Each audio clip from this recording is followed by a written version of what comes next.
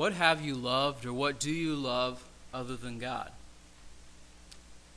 I don't say if, because there's been a point for all of us at which we have loved something other than God, or we might be loving something other than God right now.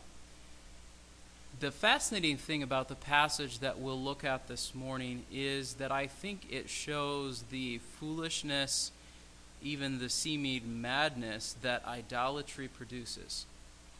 And Luke sets this in contrast, I think, to both the assessment of Christianity by the ruling authorities, by the Romans, and in contrast to the ways that the disciples, the apostles themselves behaved. We see the behavior of the crowd, and it seems puzzling, but I think that it is a reasonable outcome of their having put their trust in the wrong thing, not in the one true God.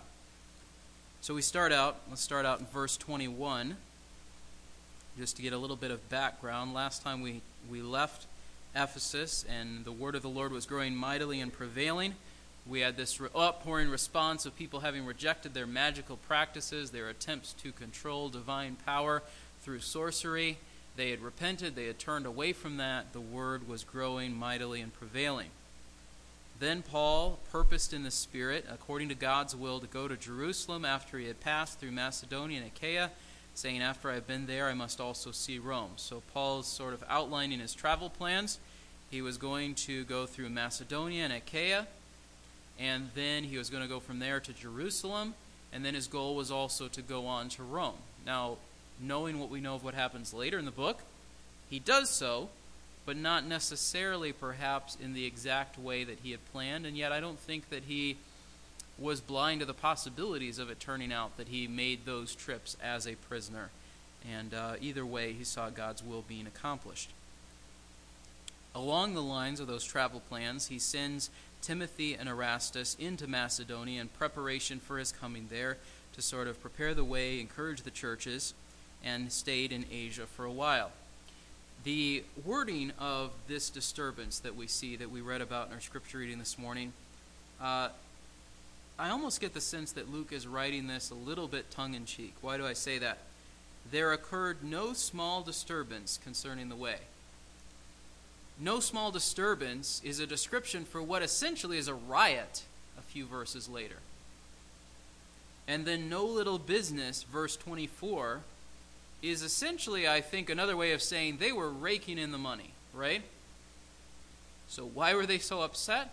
Because what Paul was doing was interfering with their plans. So there's no small disturbance concerning the way. When I first read the book of Acts, I sort of had this idea that this phrase, the way, really only occurred at the very beginning of the book, with Paul trying to stamp out followers of the way by persecuting them. But it's interesting that it's actually found several times throughout the book. For example, we saw Aquila and Priscilla instructing Apollos in the way of God more accurately. We see in chapter 19 and verse 9, there were people who were speaking evil of the way. So again, what is the way? As Jonathan said, the way is following Christ, believing in Jesus, in contrast to either Judaism or various pagan religions. And so there is a disturbance connected with those who believe the truth and are part of the early church. This man here is a silversmith making silver shrines of Artemis. These silver shrines most would assume to have been replicas of the temple at Ephesus, that people could, if they did not live in Ephesus, could take home with them and use as a part of their religious worship of the goddess Artemis or Diana, depending on if you worshipped her according to which name. And this selling of these shrines was bringing them a great deal of profit. There was a significant following for this goddess throughout that region particularly. Demetrius certainly exaggerates it a bit when he says the whole world worships her. That's clearly a bit of exaggeration, but she was a well-known goddess. Why was she a popular goddess? Well, much like the Ashtoreth that were condemned in Israel during their history in the Old Testament, she was a goddess seen as one who would bless fertility, ironically also a goddess of death and a goddess of the hunt. And so in their minds, she was one that you did not wish to offend with regard to the span of your life and also with regard to the beginning of life. Essentially, the way that these cults operated, these pagan religions operated, if you followed the rituals properly, made the right sacrifices, you would have children, you would have crops, you would have all of these things provided for you. If you offended her, you would lose out on all those things, and she might even bring death to you. And this, again, we think that this is a distant thing, but think back. This was something that was going on in the history of Israel very early on, some 1,000 years before, and even earlier than that. And it's still going on during the time of the Roman Empire, and Paul is confronting this same sort of idolatry. Interestingly enough, the Jews did not seem to have a problem with the sort of widespread idolatry that they had practiced early in their history after the time of exile. God judged them so severely and so emphatically that they would at least outwardly not practice idolatry. And yet I think with regards to the comments that Demetrius makes about his temple, in the temple of Artemis here in this passage, I think that some have said, and I think with good reason, Luke is, I think, trying to stir up the Jews to consider, have we approached our own temple in an idolatrous sort of way? Think about the story of Jesus. Jesus says, I will tear this temple down and restore it in 3 days. What did they immediately think of? Not he himself, but the building. What did they swear by when they wanted God to hear their oaths, or when they wanted to get out of their oaths? Things connected with the temple. The Jews had, in some respect, come to idolize the temple, even as these pagans idolized their own temple. And so I think Luke is subtly condemning them with this account and pointing out to them some of the similarities between this response to an attack on the temple versus their response to an attack on the temple in Jerusalem. Just like God dealt with their idolatry in the Old Testament by sending them into exile, destroying the temple, breaking their power, very shortly, I think God was also going to deal with the idolatry of the Jews regarding the new temple that Herod had built by allowing the Romans to destroy it in AD 70. Again, their idolatry of the temple was not quite to the same degree or in the same way as that of the pagans toward the temple of Artemis, but there are certainly parallels. Demetrius is making shrines. He gathers the craftsmen together, verse 25, these he gathered together with the workmen of various trades. So he starts with the people who are most likely to get worked up over what Paul is doing. You're making silver shrines. You're making this thing connected with the temple. You're making that thing connected with the temple. This threatens all of our business. How does he address them? Well, he's honest with them. Men, you know that our prosperity depends upon this business. If we want to keep making money, we've got to do something about this. You see and hear that not only in Ephesus, but in almost all of Asia, this Paul has persuaded and turned away a considerable number of people, saying that gods made with hands are no gods at all. Not only is there danger that this trade of ours fall into disrepute, but also that the temple of the great goddess Artemis be regarded as worthless, and that she whom all of Asia and the world worship will even be dethroned from her magnificence. Now he starts out being honest about why he's upset. We're losing out on money. He quickly turns to a sort of rhetoric to stir them up and get them behind his cause and get them to go after Paul. Why? What's his concern? His real concern is money, but then he also addresses the religious aspects of it. When he says almost all of Asia, he's talking about probably what it says in chapter 19 and verse 10, all who lived in Asia heard the word of the Lord, both Jews and Greeks. Paul's ministry had been going on for long enough that the gospel had spread throughout the region. And people were believing the gospel, as evidenced by the fact that they're burning their books of magic. They're repenting, they're following, they're believing, they're joining. For the ones who sold those books of magic, that had to have been very disconcerting to see all that stuff that you had sold people go up in flames. Probably more disconcerting when they stopped buying anymore. No more shrines being bought. No more books of magic being bought. So there's elements of truth to the fear that he's trying to stir up. There's also elements of exaggeration. Has Paul single-handedly persuaded and turned away a whole bunch of people? Well, obviously it's God's work, not Paul's, but I think he's overstating what Paul had accomplished. Certainly God had done a great work there, but it's not as though every single person had believed. Demetrius didn't believe, all of his co-workers didn't believe. There was clearly from what we see of the crowd later in the chapter, there's a whole lot of people who are still very much devoted to the worship of Artemis. So there's an element of exaggeration of what he's saying. Verse 27, this trade of ours fall into disrepute. That was a legitimate concern, because if enough people got saved, they would stop buying their shrines. But that the temple of the great goddess Artemis would be regarded as worthless didn't seem likely to have happened. And that she whom all of Asia and the world worship would be dethroned from her magnificence, this is clearly exaggeration. And so he moves from a genuine point of concern to an exaggerated concern, and I think that the reason for this overblown response is because of their idolatry. They are worshiping a false goddess. They are bound and determined to protect her at all costs, largely because false gods and goddesses have to be protected at all costs because they can't protect themselves. Verse 26, his objection to what Paul was saying, that gods made with hands are no gods at all.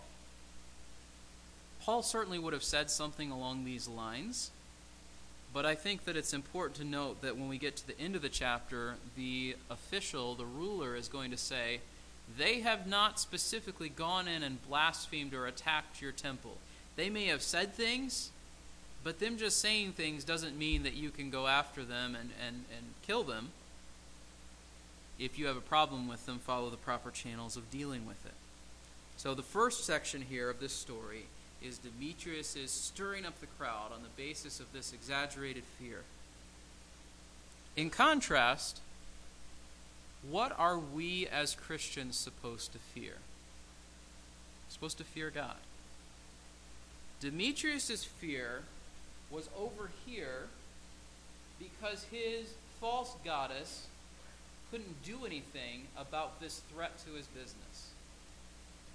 In contrast, those who follow the true God are not supposed to fear things out here, but we're supposed to fear God himself. God who actually has the power to hear and to answer our prayers. False goddess who needs help, exaggerated fear. True God who must be feared himself, not the things out here, who actually has the power to hear and to answer prayer. This is the consistent testimony of the Scripture with regards to idolatry. False gods can't hear your prayers. False gods can't even defend themselves. Why are you believing in them? We come to verse 28. When they heard this and were filled with rage, they began crying out, saying, "Great is Artemis of the Ephesians." Again, we see, for example, chapter 19 and verse 9, Paul is reasoning daily in the school of Tyrannus. Now, I don't think that meant that there was no emotional content attached to what Paul was saying. But on the one hand, you have a calm, reasoned defense of Christianity. On the other hand, you have angry shouting. When the goddess is attacked, she's great. When Jesus is attacked, here's what the Bible says is true about him. There's no substance to this because there's no argument whatsoever. It's just a blind assertion. But on this hand, you have reasoned defense of who Jesus is according to the Scriptures. How does this escalate? Verse 29, the city's filled with confusion. They rush with one accord into the theater, dragging Gaius and Aristarchus, Paul's traveling companions. They get the whole city stirred up over this. They rush into the theater. Now, the theater would have been a large building built into a hillside that would have been, at least by later times, able to accommodate something like 25 or 30,000 people. So this would have been a large area. So it's not implausible that the whole city is rushing to this place to see and to hear what's going on. They seize Paul's companions, probably because they want to extract some sort of confession or repudiation from them, or to punish them in some way. Paul himself wants to go into the theater and make a defense, and the disciples say, that's really not a good idea right now, Paul. They actually restrain him. Just as a side note, some people speculate, as they often do, looking at books like Acts, that certain sections of the book were not original to the book, but were added later. One point of argument against that is simply, if it was added later, why would you add in a story where Paul is not the main character to a book that, at least in the second half of it, is largely about Paul? So that in and of itself is an argument for the fact that this is part of the actual account. They're coming at it from the perspective of, let's find all the ways that this doesn't fit together. We're coming at it from the perspective of, how does this develop the overall theme of the book? We believe that this is, of course, part of the account of Acts. Verse 31, some of the Asiarchs who were friends of Paul's, sent to him and repeatedly urged him not to venture into the theater. Who are these Asiarchs? They would have been political officials of some kind. Some people think that they were responsible for promoting the sort of emperor cult that was coming from Rome at the time. We need to worship the emperor, which, if so, would be extremely ironic that they're defending someone who is proclaiming Christ as the one who should be worshipped and served.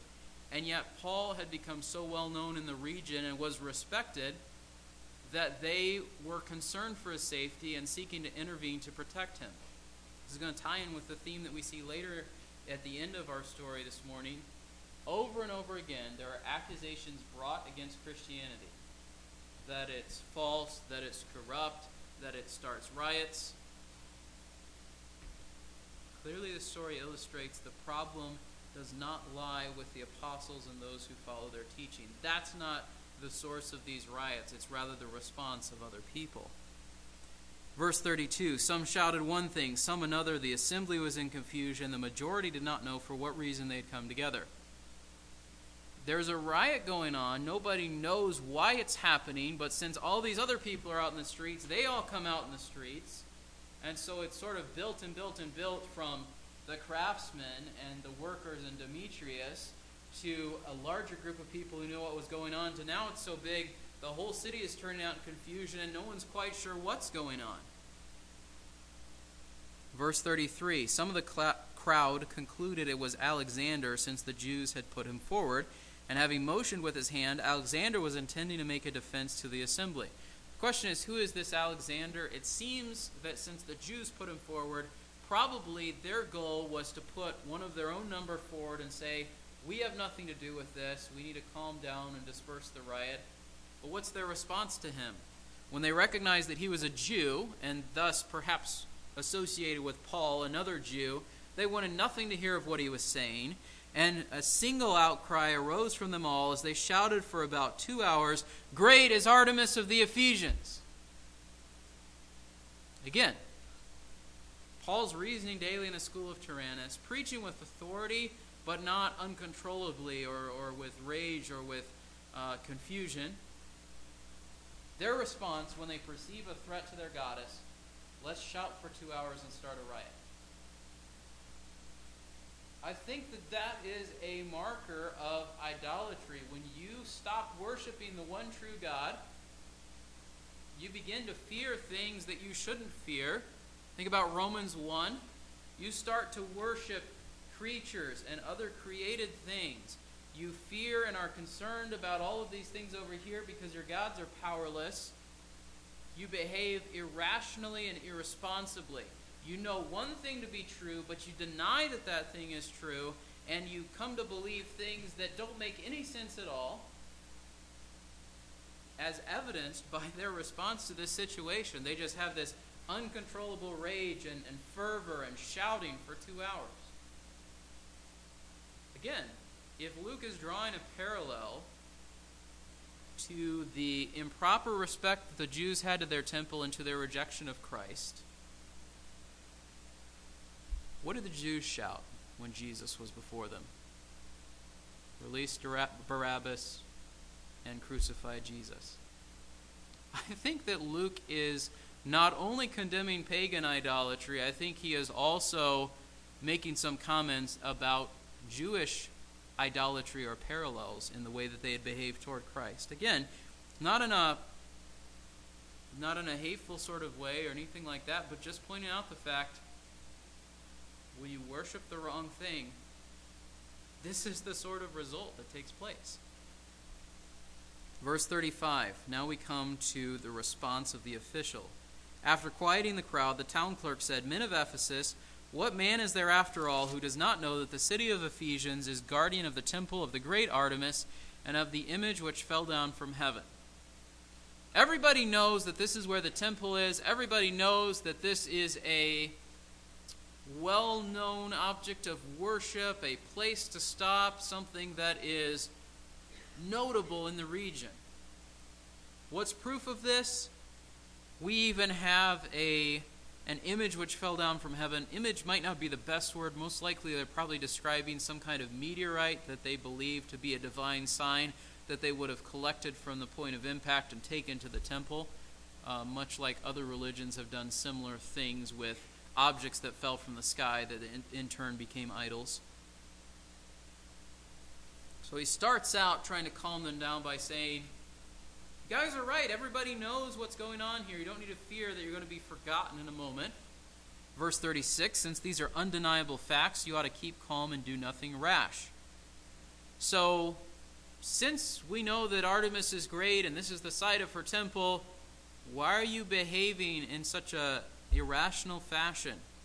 Verse 37, you have brought these men here who are neither robbers of temples nor blasphemers of our goddess. They haven't gone into your temple and stolen anything from you. Your accusation is that they've taken something from you. They haven't taken it from your temple.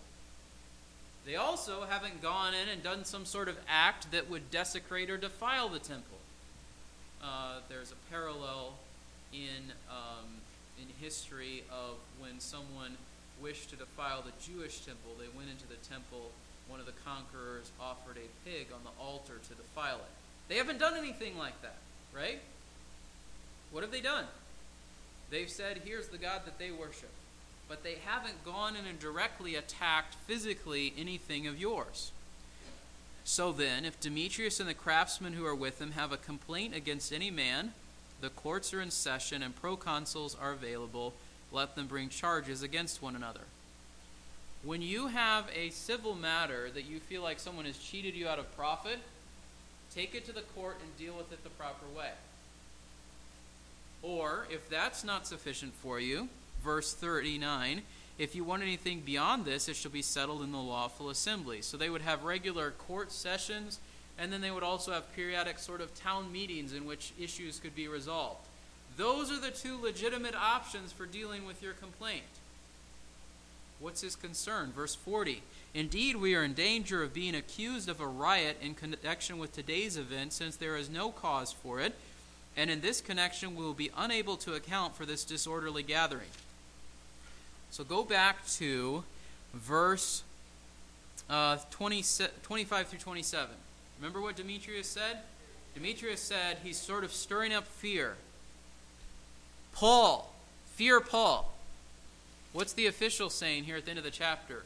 Fear Rome, because if they come crack down on us, we're all in trouble. So Demetrius is saying the problem is Paul. The Roman official is saying, no, the problem is all of you are starting a riot over something that should be dealt with in a much different way. What does this conclude then about Luke's assessment and the Romans' assessment of Christianity? This is one of the purposes that I think Luke is trying to accomplish in this book. Christianity was legitimate. It was not violent in the way that people accuse it of being. It was not the source of riots and disturbances the way that people accused them of being. What do we see over and over again in the book of Acts? Other groups, not the early church, behaving in disorderly ways, behaving with a sort of madness, behaving with lack of control, making false accusations, stirring up trouble. Paul goes and preaches. What happens? There's this dedicated band of Jews that follows him around and tries to get him kicked out of every synagogue that he goes to. Paul comes and preaches in Ephesus. What happens? These craftsmen start a riot. So which one is the reasonable and believable and faith to be followed based on the way that the people who follow it act? And which one is the one that clearly shows that there's an element of being irrational and irresponsible and full of fear and anger and all of these sorts of things? Paganism or Judaism, when it's stirred up, ironically, to oppose what's true in defense of something that they had come to revere too much. So I think the main point of this passage is that theme that Christianity is law-abiding and reasonable and believable. But I think that a very important theme under that is the corruption and the strange results of idolatry in terms of words and actions. If you worship a false god, you will respond with disproportionate fear when that false god is attacked. Why? Because it can't do anything to defend itself. Somebody comes after your wallet. Somebody comes after your person that you have put up as like the epitome of what you want to be or follow. Someone comes after some idea that you have come to love and appreciate. Whatever it is that is not God, that someone does something that seems to threaten it, there is this fear that that will be discredited or taken away or brought to nothing. That's what Demetrius and his companions are saying. Not only that, there's fear, but there's also this anger. You can't say that about that. Not, here's a good reason to believe this thing or to follow this thing. Because when we love something that's not God, do we have a good reason to do that? No. Think about what Paul says in Romans. When you serve sin, sin was a terrible master. It promised you all these things. It gave you suffering and death. Does that make sense? Don't worship what will destroy you. And yet if you worship it, you get angry about it, not on the basis of any good reason, but simply because the thing that you love has been attacked. Now, is there an element of righteous anger when the name of God is mocked? Yes.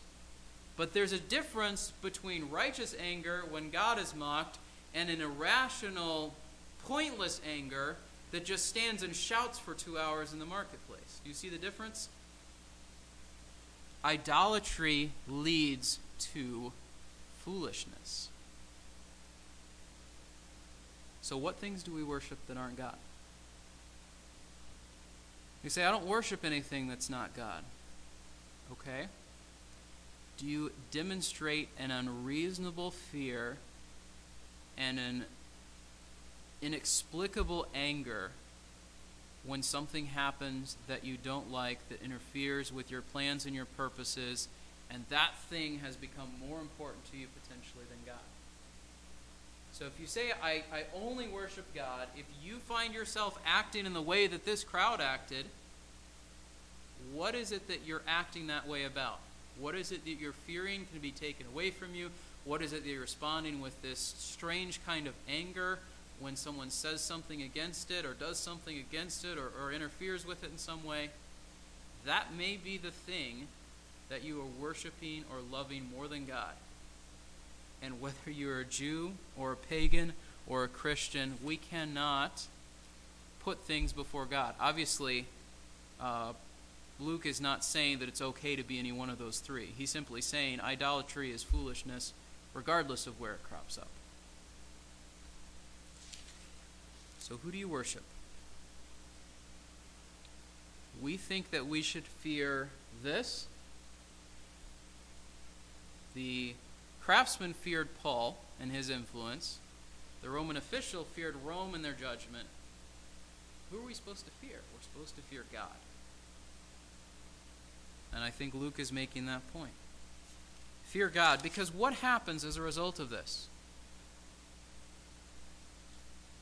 Nothing happens to Paul.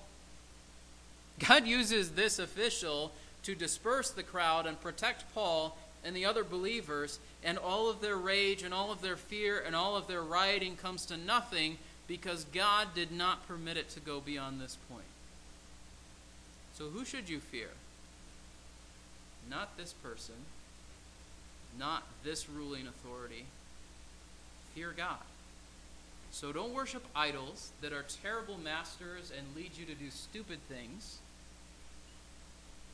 Worship God, who created you in his image, intends for you to live in good works according to his plan,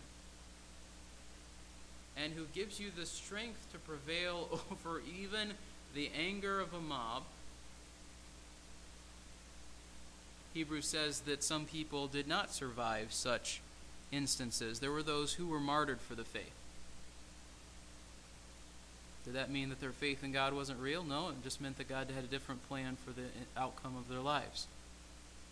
Whether your outcome is from the trial, through the trial, from the trial to be in God's presence, you still belong to God. God's power is great. God's purpose goes forward.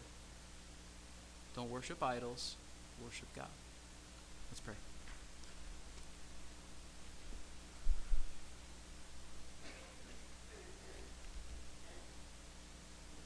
Lord, there is strong pressure on us from every corner to worship things that are no gods at all.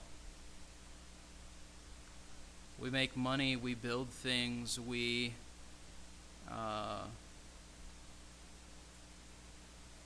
become attracted to different ideas or different people or different movements, and we think that they are the thing that we ought to follow and devote our lives to. Anything that is not following you is foolish, leads to destruction, and causes us to lead a miserable life. Lord, help us to see that.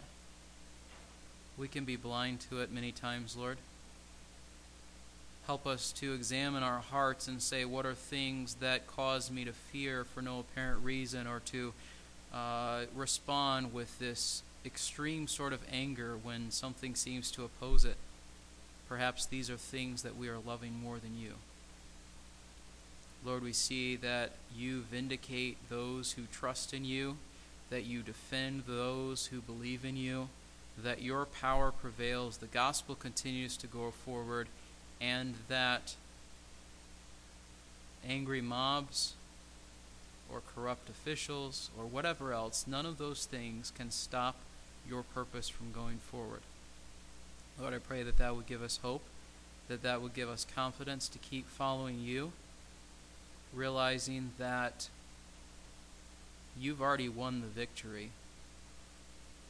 It is up to us to continue to fight the battle until the victory is fully declared across every border and in every place. Lord, sometimes we stop fighting the battle in our own hearts. Help us not to think that the problem lies outside of us. Certainly we can be influenced by things around us. Certainly we can be affected by what we watch and hear and see and participate in, but the real enemy, largely speaking, is within us, and that is where we must do battle. Help us to see where we love something or someone or some group of things more than you. Help us to set that aside. Lord, you haven't foretold judgment on us like you have on the Israelites. with the destruction of their temple in the Old Testament, or the looming destruction of their temple in the New, with the conquest of various pagan nations by other nations.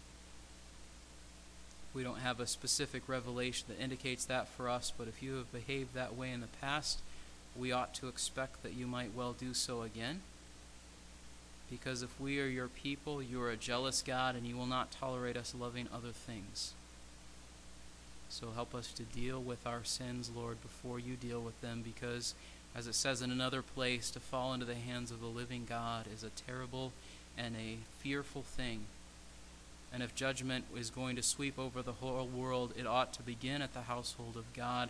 Let us examine ourselves and follow you wholeheartedly. We pray these things in Christ's name. Amen.